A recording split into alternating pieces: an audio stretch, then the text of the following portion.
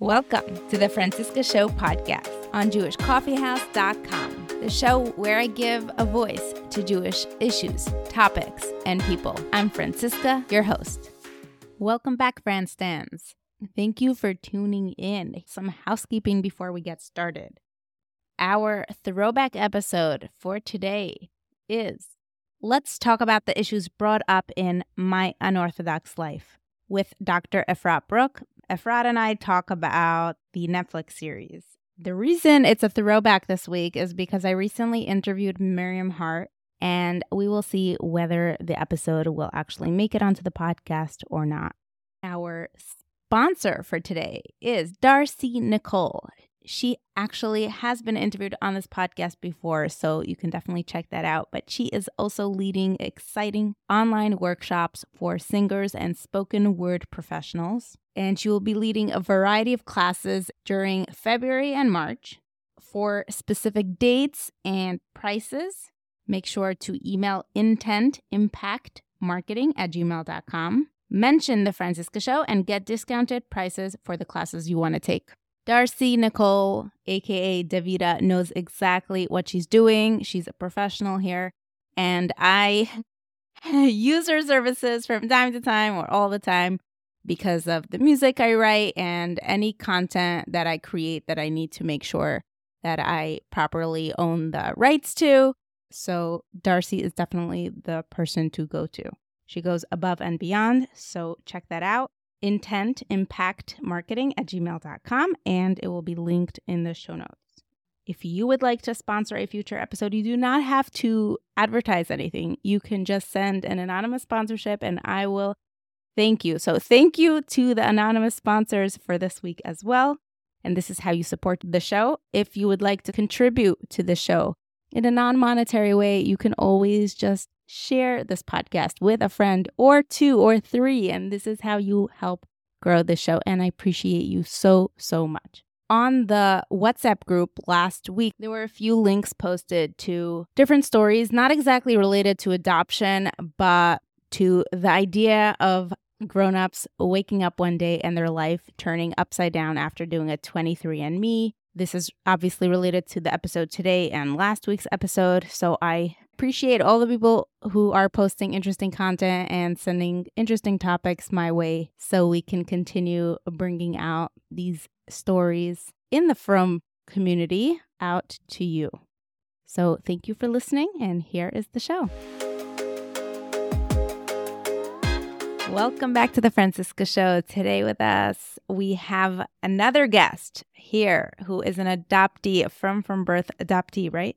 Not from birth, but yeah. From Jewish adoptee to share her story. This time we have a woman on as part of our series.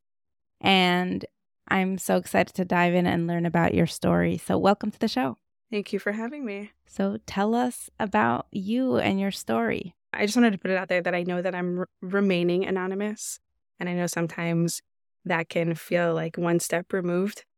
So I just wanted to address that real quick and say that I'm here to tell my story. I'm here to talk about my side of things. But adoption is sometimes referred to as a triangle, meaning there's three sides of one story.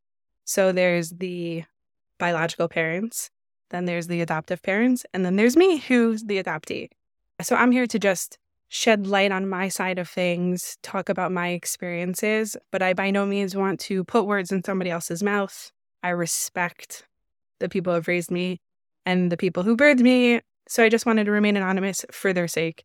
But I'm open to have this conversation. I'm open to continuing the conversation, but I just wanted to put that out there.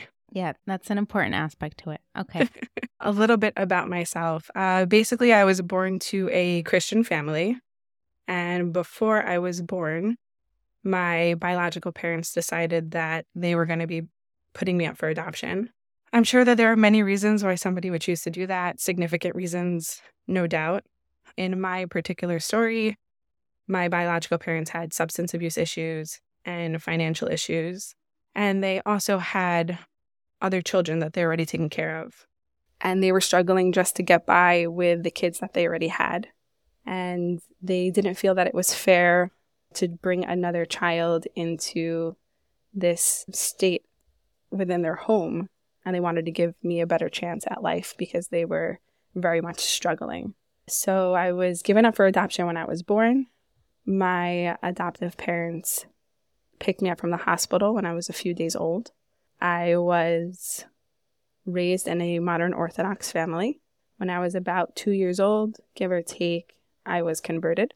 And then I lived a pretty typical, classic, modern Orthodox life. Went to the local modern Orthodox school, did my gap year in seminary, did the shidduch dating system for about 2+ years. Thank God, got married and had a few kids of my own. And then in my late 20s is when I decided that I was going to do a DNA test. And I went on to either Ancestry or 23andMe, and I swabbed my cheek haphazardly in hindsight. And the rest is history. To keep a very long, complicated story short, I ended up finding my biological parents, and I currently have a relationship with both of them. And it's great. It's fantastic. And I know not everybody is able to find their biological parents if they are looking for their biological parents. So in that sense, I feel very blessed, but it is complicated and sometimes messy. And that's kind of where I'm holding now. Like, no neat package at the end of it, but every day learning something new, doing something new. This episode will come out after the first episode, and you know that guest or his story. Mm-hmm. And it's obviously a little different because he wasn't raised knowing that he's adopted like you did. So we're going to talk about your story, but we're also going to reflect upon how things turned out differently for you or how you feel differently about it. So my first question is, why do you think they raised you knowing that you're adopted? Is it because you came from a non-Jewish family, so they needed to convert you and they had no choice? I'm sure there are many reasons. Obviously. Yeah, of course. But the one that stands out to me the most, besides for like the obvious, like you were converted, so I'm not sure how we'd dance around that one, is my parents joined some type of support group when they decided to take the route of adoption to create their family. And in that support group, I'm pretty sure all of the families, which were families that were all more or less local and Jewish, but like a huge spectrum of Judaism. And I'm pretty sure that their take, and maybe they had somebody who they spoke to, I don't know, because I was just the child of the story, but their approach was always tell your child. Always tell your child that they're adopted. Never shy away from it. So I can't even tell you, when I was such and such age, I was told, or I had this big reveal, or my parents sat me down and had a big conversation. That was never my experience. I don't even know when I was first told because I was that little. And they just made it part of our story, and they tried to normalize it. And just like you have blonde hair, blue eyes, you're adopted, right? They didn't harp on it. It was relatively normal. Yeah, exactly. It was relatively normal. That's what people say about their childhoods, no matter where they grow up, hopefully. I mean, that's the answer I give people. What was it like growing up in Moscow? I'm like, that's all I knew. That was normal for me. Right. I think it's when we are older and we kind of like look back on life, we're like, oh, that was interesting. Or I appreciated that they did that, which I do. I very much appreciate the fact that I was told in such a normal way, in such a safe and secure way. Are you an only child? I am not. No. Okay. So talk to me about family dynamics, family placement. Can you tell me about your adoptive family, a little bit about them? My parents adopted 2 children. I am one of them. And we come from completely separate biological families. And my parents tried having children of their own. And we're talking over 30 years ago when fertility treatment is not what it is today. And they were unable to conceive. So they had to adopt. So they chose to start their family and they adopted their first child. And then a few years later, they adopted me.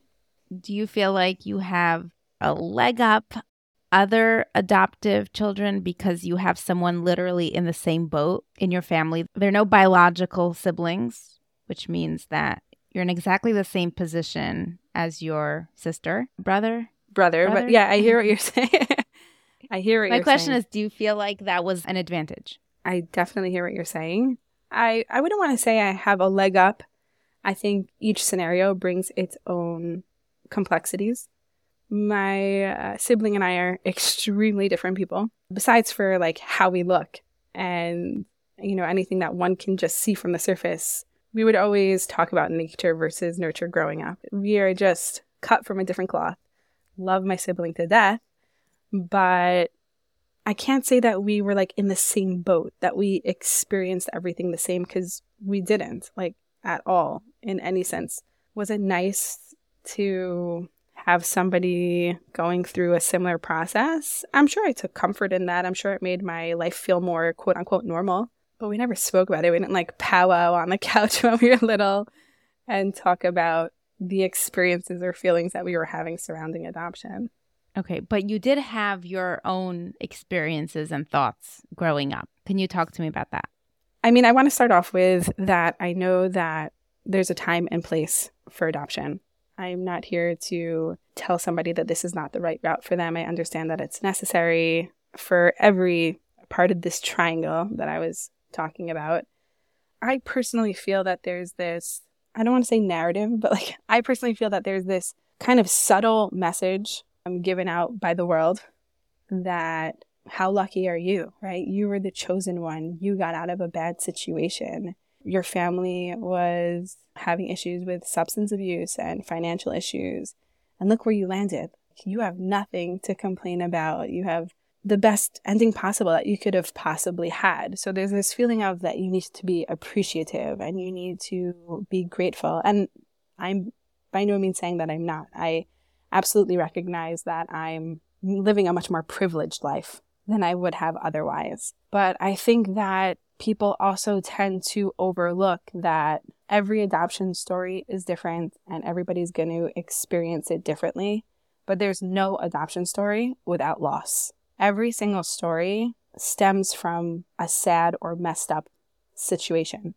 I don't think anybody would choose, haphazardly to give up their biological child.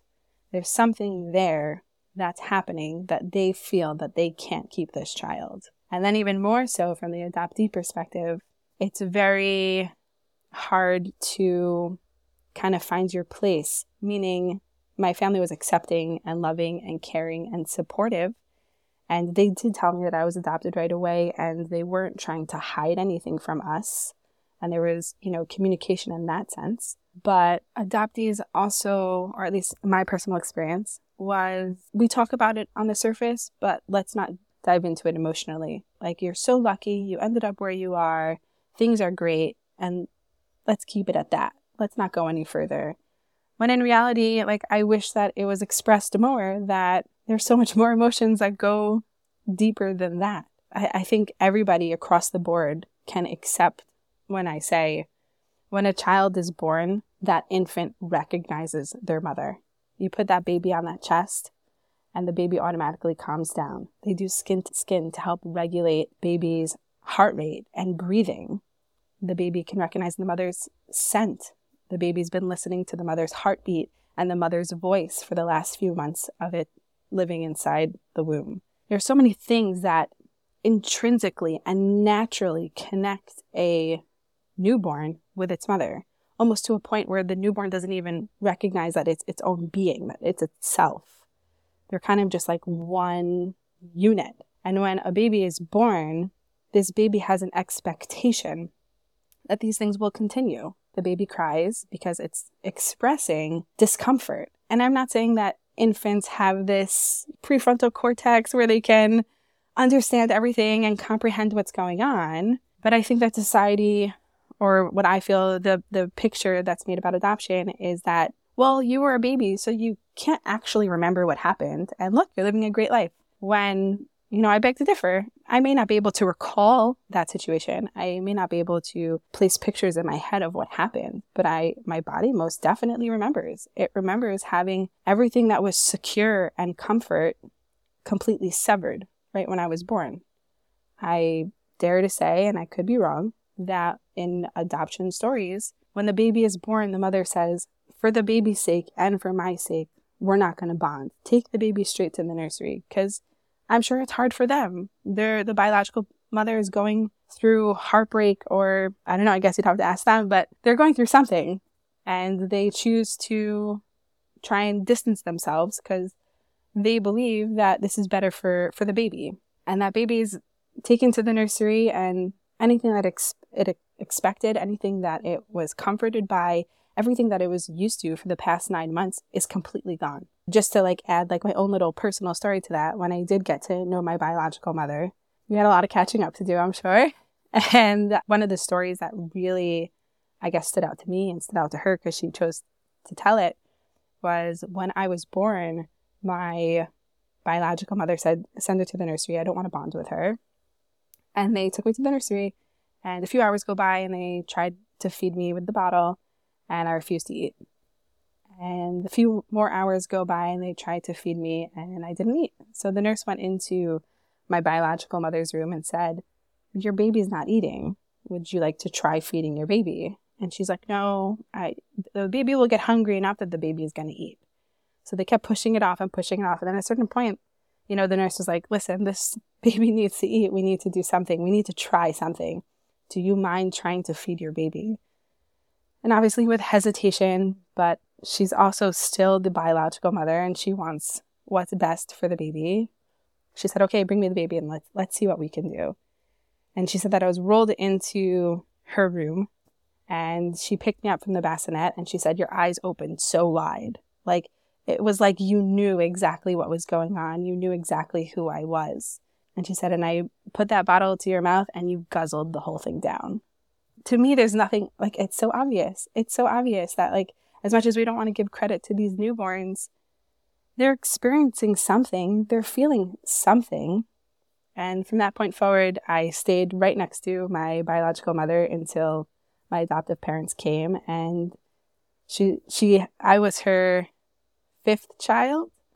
And she said, you were my most alert newborn. She said it was kind of like you were trying to soak everything in. You knew what was happening. And she mentioned how, she spoke to me about it. And okay, I know I was a newborn and I probably couldn't really comprehend what was happening. But babies pick up on emotions, right? If you're stressed, the baby feels stressed. And I'm sure that I was feeling all those emotions with her. My feelings towards adoption is that, of course, it's a beautiful thing and it's an important thing and it's necessary. But I wish that there was more acknowledgement that these adoptees who are living such privileged lives and better lives, they're experiencing a real trauma. Something is really happening there, and that does carry throughout their life, regardless of if they even themselves can acknowledge it. That story brought me to tears. Talk to me about how that trauma comes through or manifests throughout your life. I guess I'll just give a couple of examples that I think most adoptees can relate to. We grow up and I guess people kind of take things for granted, and this is, coming from the best, most caring place in the world. But what's the first thing somebody says when somebody has a baby? Wow, they're so cute. Who do they look like? And there are comments like this coming from a really genuine place. I don't think anybody is looking to harm anybody by that comment. But something so simplistic and something that's so ingrained in our society to say. It's like what everybody says when somebody is born is a reminder to the adoptive parents and also to this biological child that as integrated as you are and as supported and cared and loved for as you are in this family, don't forget, you're not really from here. And that's just one silly example. Another example is every time you go to a doctor's office. I was part of a closed adoption, which means I didn't have any information. I would go to the doctor's office and you have tons of papers to fill out, and 2, maybe 3 pages worth is medical history. And you start checking yes, no, yes, no, yes, no. For an adoptee, that's never the experience. It's just a big question mark. They can't fill out. Do I need to look for diabetes? Do I need to look for cancer? Do I need to go for early screenings? Because for some reason, they haven't been privileged or entitled to know their own medical history, to know where they come from, what to look for. what to be careful about in the future. We're denied that against what I'm sure would be what everybody would want, against our will. Not to, sound dramatic, but essentially adoptees are part of like this legal contract that permanently changes and alters this child's life without consent. I know that it's for a good reason, and I know sometimes that's necessary, but I think people forget the narrative of the adoptee, that there's this child that's being taken away from its roots and then placed in somebody else's hands, and they say, well, love can conquer all, right? Love can fix all wounds, and it's okay if they don't know who they are, where they come from. And I never personally tried to obtain my original birth certificate or anything along those lines. However, I heard somebody else talking about it, and they said that the process to obtain your own birth certificate, your own identity, you have to jump through a million hoops. They said that you need to petition the courts, and then the courts may deny you. They may give you access. That's up to them. I think it depends on like what state you come from. I'm not really sure the legality behind it. And then if they do pass it, all of the information goes to a social worker. And then that social worker transcribes it and takes out all of the details that you're not entitled to. The law makes it so hard for an adoptee to just get their own personal information, right? Just to obtain their own document of when they were born. So, there's like a million instances through growing up. We don't have any mirroring, right? We don't look like anybody in our family. We make like silly class projects in school. Make your family tree for homework. That I can make a family tree, and I can take the family that I'm currently living with. And that feels real to me. I don't feel like I'm faking it. But of course, there's that little voice in the back of your head. Like, well, what are my roots? I kind of just sprouted from nowhere and I became a tree. I don't know how that happened. Or in biology class, recessive and dominant genes. Why do you have a widow's peak? Why do you have, blue eyes or brown eyes? All of these questions that people just take for granted because that is the normal, natural, biological way of things. And adoptees like constantly reminded of these things. It could be a fleeting thought. It could be something that they say, oh yeah, that's a little uncomfortable for me, but moving on. And that's fine. Everybody processes things differently. And I think at every stage in your life, you'll probably process it a little bit differently. But there are, tons of reminders that happen growing up. In my interview with our first guest, we did not really go into any halachic or religious aspects. With you, I am sure there's relevant as well. But here, the relevant piece is that your biological family is not Jewish. So you're faced with that. And when I called you from birth, which you technically are from birth, you just weren't Jewish at birth. What are some of the halachic implications that somebody who never thought about it might not know of? I mean, I can only speak from my experience, but when you say halachic, I'm also assuming you mean just like growing up in the Orthodox world. Yeah. And whatever that means to you. And practically speaking, the first question that comes to mind is, do you give your adoptive father a hug when you see him? That's like the first question I have. Yes, I definitely do. I can't like quote any halachic sources for you or, say this rabbi gave me this psak, but I'm pretty sure that the general holding of all this is that if they raise you, meaning you were a baby when you came into their life, it's looked at as if they are your parent. I've never been told otherwise, that I cannot touch my adoptive father, to be honest with you. It never really crossed my mind, right? Like I really feel that this is my family. I really feel that this is my father. But I'm pretty sure that that's the standard, that if they raise you, then it's considered in a halachic point of view that it's okay. What other implications may come up? I was thinking about this before we had the interview. What does it mean for me to be an adoptee from a non-Jewish family growing up in a modern Orthodox world? There you go. That was one of my questions, but I didn't say them out loud yet. Well, it all wraps in. It all ties in. I personally love being part of the Jewish community. I love the support. I love this, tight-knit community. We care for each other and we're there for each other. And I'm really glad and feel blessed to have grown up in the community that I did grow up in. But, obviously there are some drawbacks. And like what? We're talking about 30 plus years ago when I was growing up in a modern Orthodox community. And I feel at that time, and I'm hoping things are changing and moving the other direction, but I feel at that time things were a little bit more hush-hush. Nobody spoke about being adopted. Nobody spoke about infertility, along with many other subjects. I'm not singling out this one topic. When you say that, do you mean you knew you were adopted growing up, but it's not something you shared with your friends or were public about? Exactly. My adoptive parents never shared it. They always said that's not our story to tell. So they never really shared with anybody. Of course, the neighbors who saw, hey, you weren't pregnant yesterday and now you're holding a newborn, I'm sure they picked up on it.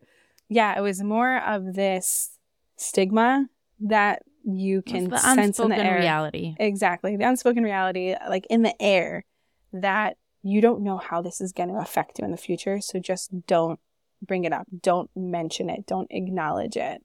Being a convert, that also comes with its own reminders within the Jewish community. For example, when you convert as a baby, you have to reconvert, I say that loosely, when you're 12. Which is dunking, basically, in the mikveh? I'm not even so sure that you have to do that. People hold that you can just acknowledge that you are accepting to stay within the tribe. And then when you're dating, right, every form you fill out, if you're going through a shadchan or through a website, are you a convert? Were you born Jewish? Was your mother born Jewish? So you're kind of exposing yourself in a way that you wouldn't naturally expose yourself without knowing the person. And of course, that would then come up when you're dating. Hi, I've known you for 5 seconds, but you already know that I'm a convert, which I wonder what that means. And I'm not saying that it was a whole discussion on a first date, but you could definitely feel it in the air. You can feel like, oh, shoot, we're on date 3, date 4. I think it's time that I need to discuss this, whether I fully feel ready to discuss it or not. You mentioned that you dated for 2.5 years. Give or take. Give or take. So that means multiple. Exactly. times. Exactly. And even like now with like my children's school applications, sometimes they'll ask, was your mother Jewish? And I get it. I get it. You want to make sure that these people are Jewish. And when you're dating, you want to make sure that your children will be Jewish. And I'm not naive. I understand why it is what it is, but it comes with its baggage. Your pekala. Exactly. It's this ongoing theme of it's a big deal, but it's nothing. It's something to be grateful for, but it's nothing. Or you shouldn't feel anything. You shouldn't see anything because you weren't even conscious or understanding when it actually was happening. And people think that it just like stays with when you were born, right? You were just an infant. You don't remember. Let's just move forward. I find that like when I first started speaking with my biological mother, like her theme was stop focusing on the past. Let's move forward. And that's not my reality. My reality is that like, no, I want to focus on my past because up until now, you were deprived of it. Yeah, I didn't know anything about my past. And like, even more than that, you feel this obligation to your adoptive parents, and coming from a loving place, not a ball and chain type of obligation, but this obligation to show them that you do appreciate what they've given you and you do appreciate the life that you've led. And what that really translates to is don't ask too many questions, because I don't want you to feel as if I'm questioning that you're my parent. I would never want my parents to think that I'm ungrateful for everything that they've given me. I recognize that, I acknowledge it, and I love my parents, and they are my parents. It's not like, oh, these are my adoptive parents. Absolutely not. This is my mom and this is my dad. I think most adoptees can relate that even if they do choose to speak to their adoptive parents about it, there's this hesitation of, well, I need to take care of their needs because I need to be grateful to them. And there's always a second layer before you start a conversation or ask a question. How's it going to make them feel? And how do I make sure that it doesn't come across from ungratefulness, but out of curiosity? I want to talk about your relationships. So let's start. Who do you want to talk about first? Your adoptive parents, and you could focus on one parent. Then we could go to your biological parents / siblings, your marriage Sure. and children. So where would you like to start? Let's just go chronologically. Maybe that makes the most sense. I don't know what chronological is first, biological or adopted. That is a fair point. Well, let's just start from biological parents. I found them a little over 3 years ago. Were they happy to be found? Yes, ecstatic, which I know is not always the story. I know sometimes people will be told, I gave you up for a reason and, leave me alone. So I also have yet another reason to be extremely grateful. But yes, they were very happy that I was able to contact them and find them. In fact, they were like, why did you wait so many years after you turned 18 to find us? I think that it was always a running theme in their house that, when she turns 18, she's going to find us. She'll be able to find us. And it took me, a couple extra years. Is that the case in all closed adoptions? When they're 18, they're able to find out? When you're 18, I think that there are no longer legal bounds, meaning I think you're supposed to be given access or information if you, seek it. Mm-hmm. So you found them and they were ecstatic. I mean, just to find them was an entire process in and of itself. Tell us a little bit. I did the 23andMe and the Ancestry cheek swab to find out my ancestry. And I did kind of haphazardly. Yes, of course, I kind of knew what I was doing and I knew what I could potentially be getting myself into. But I did it more for I'm curious about my medical background and maybe I'll find someone, maybe I won't. But I'm so happy with my life. What's the big deal anyways? And I kind of just swabbed it and sent it in and didn't give it much thought. And then I ended up connecting with a half-brother. And that half-brother also happened to have been adopted. So we kind of had this cute little bond where we're both curious and we're both searching, but now what? Right? We didn't connect with anybody else and we both have nothing else. And a few months into getting to know each other, his interest really peaked and he hired a private investigator, or what some people call search angels. And within a week, I think, of him giving over, all of his DNA and all of that, they were able to track down our biological father. And then from there, the story unfolded piece by piece, little by little, anxiety by anxiety. And then I went from knowing absolutely nothing about myself to getting to know a half-brother, which maybe for 2 or 3 months. And then within a week, knowing my entire biological family, which consists of, I think, 9 half-siblings and 3 full siblings. So it was a lot of names and people to get to know. But I'm not in contact with the majority of them now. I think everybody was very excited in the beginning and there was this adrenaline rush and, the honeymoon phase. And then reality. Was there an awkward piece about you being Orthodox and then being Christian? So I was definitely nervous about that. I was curious what their, point of view of Jewish people were. And it happens to be that they really could care less. My biological mother said that she knew that they were giving me to a Jewish family. And she said, great, religious families, tend to be a little bit more stable or a little bit more wholesome. And she was excited by that. But she by no means knew what it meant to be going to an Orthodox family. Because then as we got to know each other and I shared more and more about myself and my experiences in life and the type of community I live in now, you can tell, you can hear the reservation in her voice of, oh, so that's what I handed you to.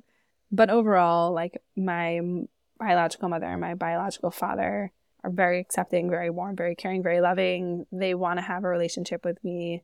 It takes a lot of work. Honestly, it really takes a lot of effort to make that relationship work. There's a lot of, to steal your term from before, baggage to work through, to get through, to discuss, and both parties have to be open to discussing it, right? It's not going to work if somebody refuses to acknowledge all of these, painful feelings that you've kept inside of you and all these questions that you've always wanted answered that you never had the answers to. And it's heavy. It's very heavy. All you can hope for is that if you keep communicating and you keep talking about it and you keep working on it, you can hopefully come to a place where I'm in touch with my biological parents now. It's a work in progress. There's a lot of ups and downs. And going back to the other question, being Orthodox does make it a little bit harder for us to connect in the way that we would like to connect, or, you know, the ideal way of connecting. It definitely is harder. Can you give me examples? Is it just like come to our Christmas party and you're like, sorry, I'm unavailable. It goes against my values. I mean, I do have to say that they're very supportive of the values.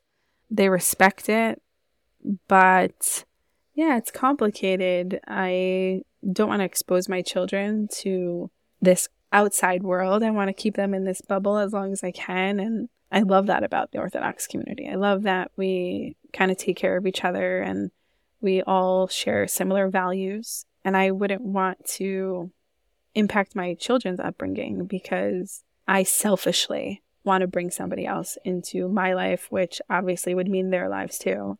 That's kind of where we butt heads a lot, that I really want to connect with her and she really wants to connect with me. But how much can you really connect if you know nothing about my actual life? She knows my kids' names and she's heard my husband in the background when I'm having conversations with her.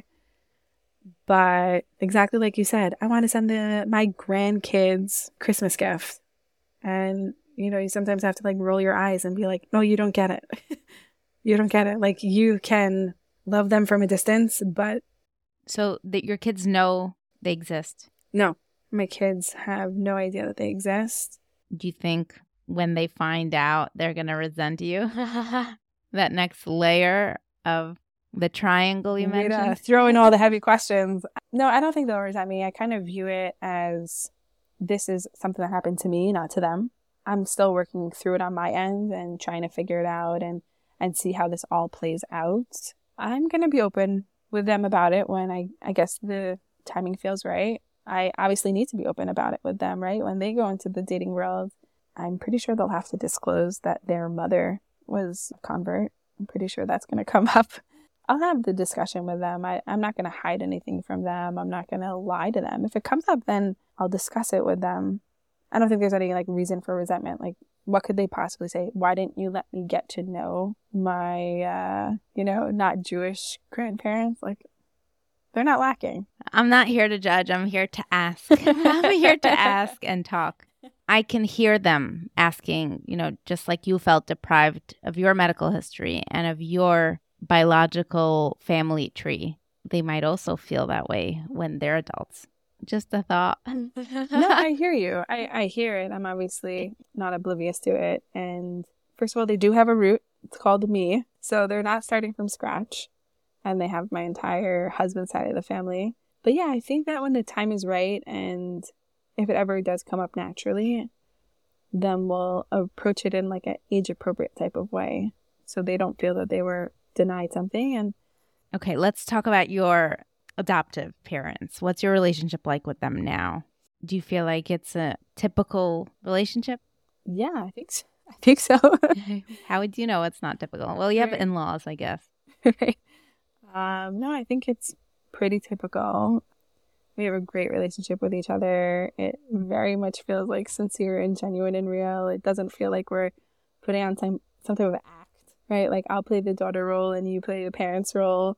The only thing that I can say that's different is when I found my biological family, I chose not to tell my adoptive parents. So I'm kind of stuck in this like... And they still don't know. And they still don't know. So of course it's typical because nothing changed. Right, okay. Exactly. So nothing changed with them because they don't know. But yeah, of course, something changed within me. Things are harder for me, right? I have to put code names on my phone. And in the beginning, I'd make sure my phone was off because I didn't want like my phone to be sitting on a table and for them to be like, oh, who is that? So what about your husband? Meeting him and like disclosing this, and what was that like? Happens to be that I knew my husband since I was 13. So we kind of just like circled back to each other. And he knew you were adopted, or that came out later? Yeah, I'm pretty sure he knew. I was pretty vocal about it in high school, meaning just like my parents raised me to think it's something so normal. I just thought it was something so normal. I didn't think anything otherwise. No, because earlier you mentioned that you did not share it with friends. It was something you were raised with, but it's not something to discuss. I shared it with close friends. I shared it with people that I cared about. I didn't like tell it to the world, put it on like my Facebook profile. Your status. Or whatever. Exactly. So he knew about it. Okay. Do you feel like it at all impacts your relationship in your marriage? Sure. How so?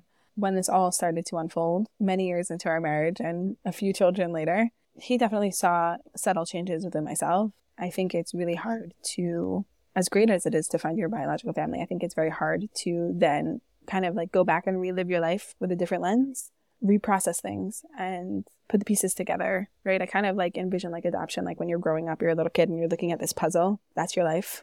And then as you get older, your perspective gets wider and you take a step back and you start seeing more of the picture and you realize that there's some pieces missing at the end. That's kind of how I view it. You know, when I was younger and I got married when I was younger and I didn't really experience so much, I had a closer view of the picture. And then as I got older, I had my own children, which is an experience in and of itself for an adoptee, right? Your first bloodline, the first person in your life that you can look at and say, maybe they have my eyes. I think those experiences slowly started to build up within me and pique my curiosity.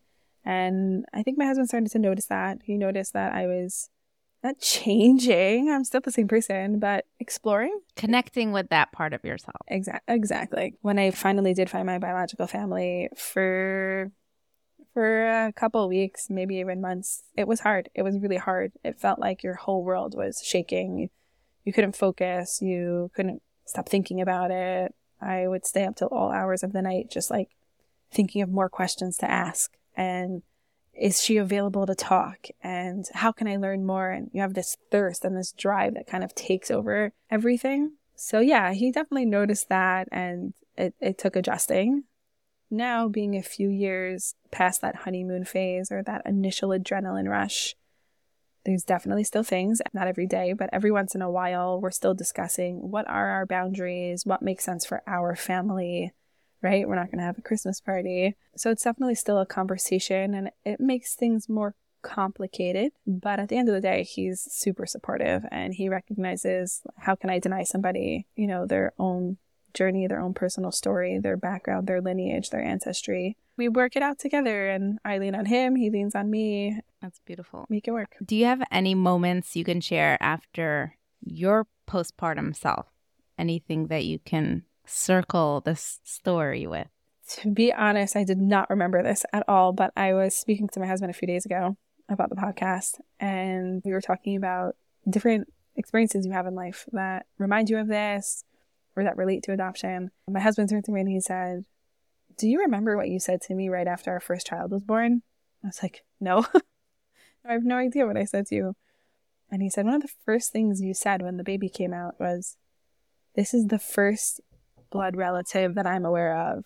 I didn't remember that, but I think that speaks volumes, right? Like, even though I wasn't in connection with that part of myself quite yet, I wasn't really looking, or I wasn't as curious, there was still that part of me that acknowledged and recognized, wow, like this is the first person in my life that has similar DNA, you know, can carry my traits, and like we can build this family tree together. Wow. So when you did the 23andMe, did you discuss it with your husband first, or did you just do it on your own?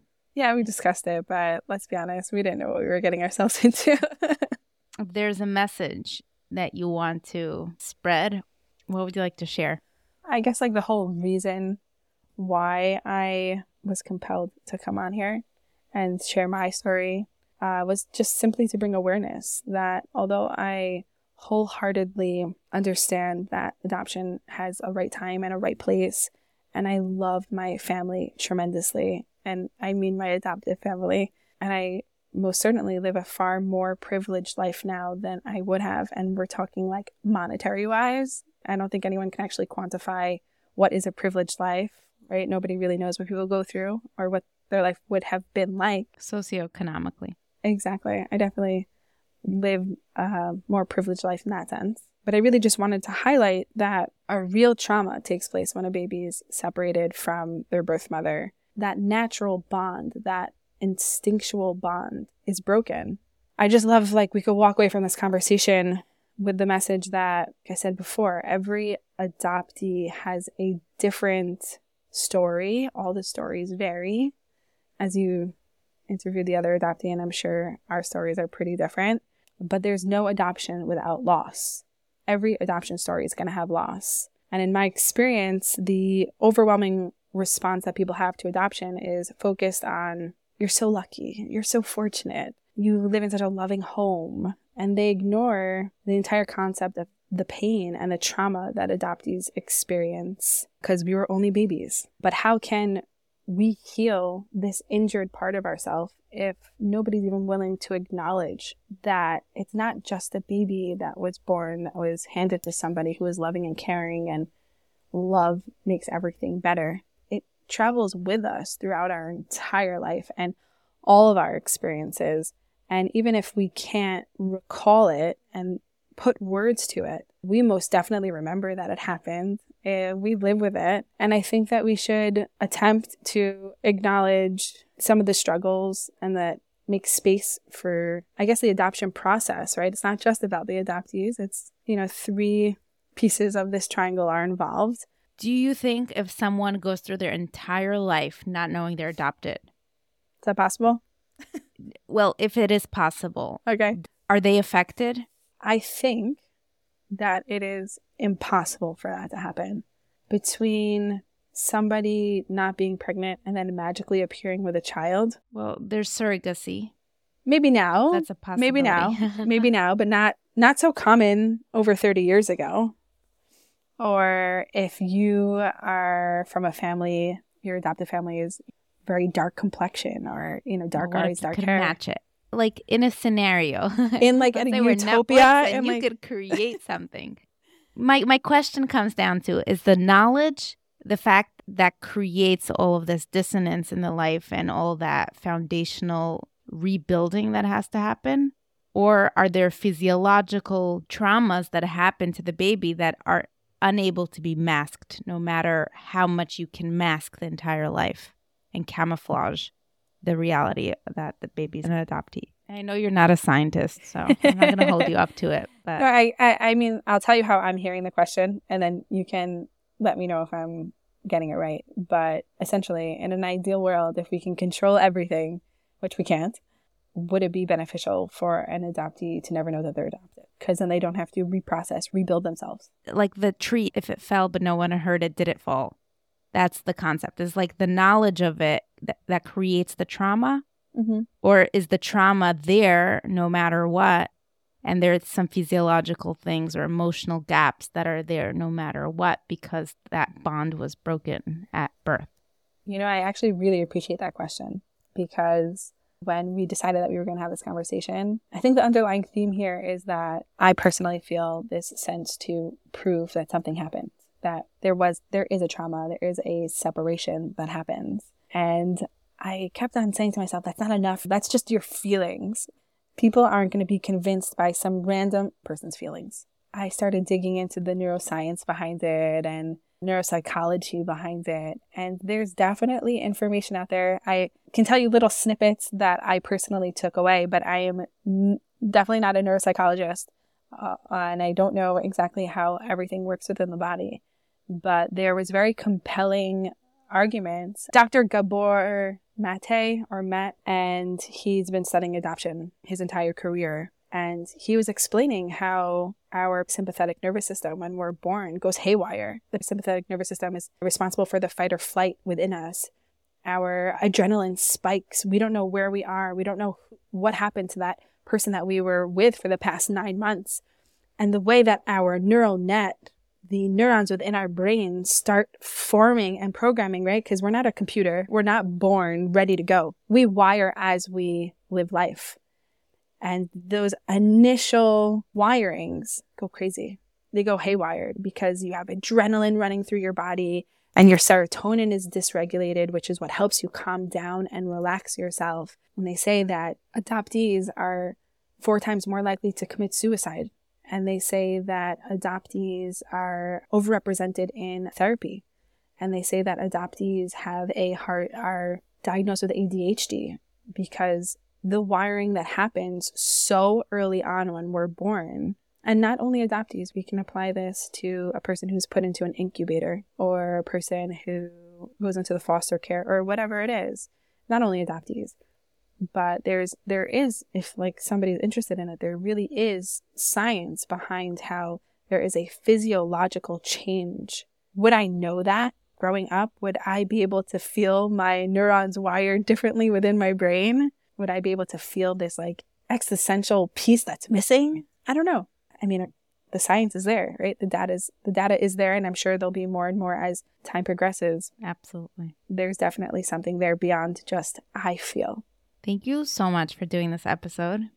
I really appreciate it. If anyone wants to connect with our guest, please do reach out to me and I'll happily put you in touch. And thank you for coming on.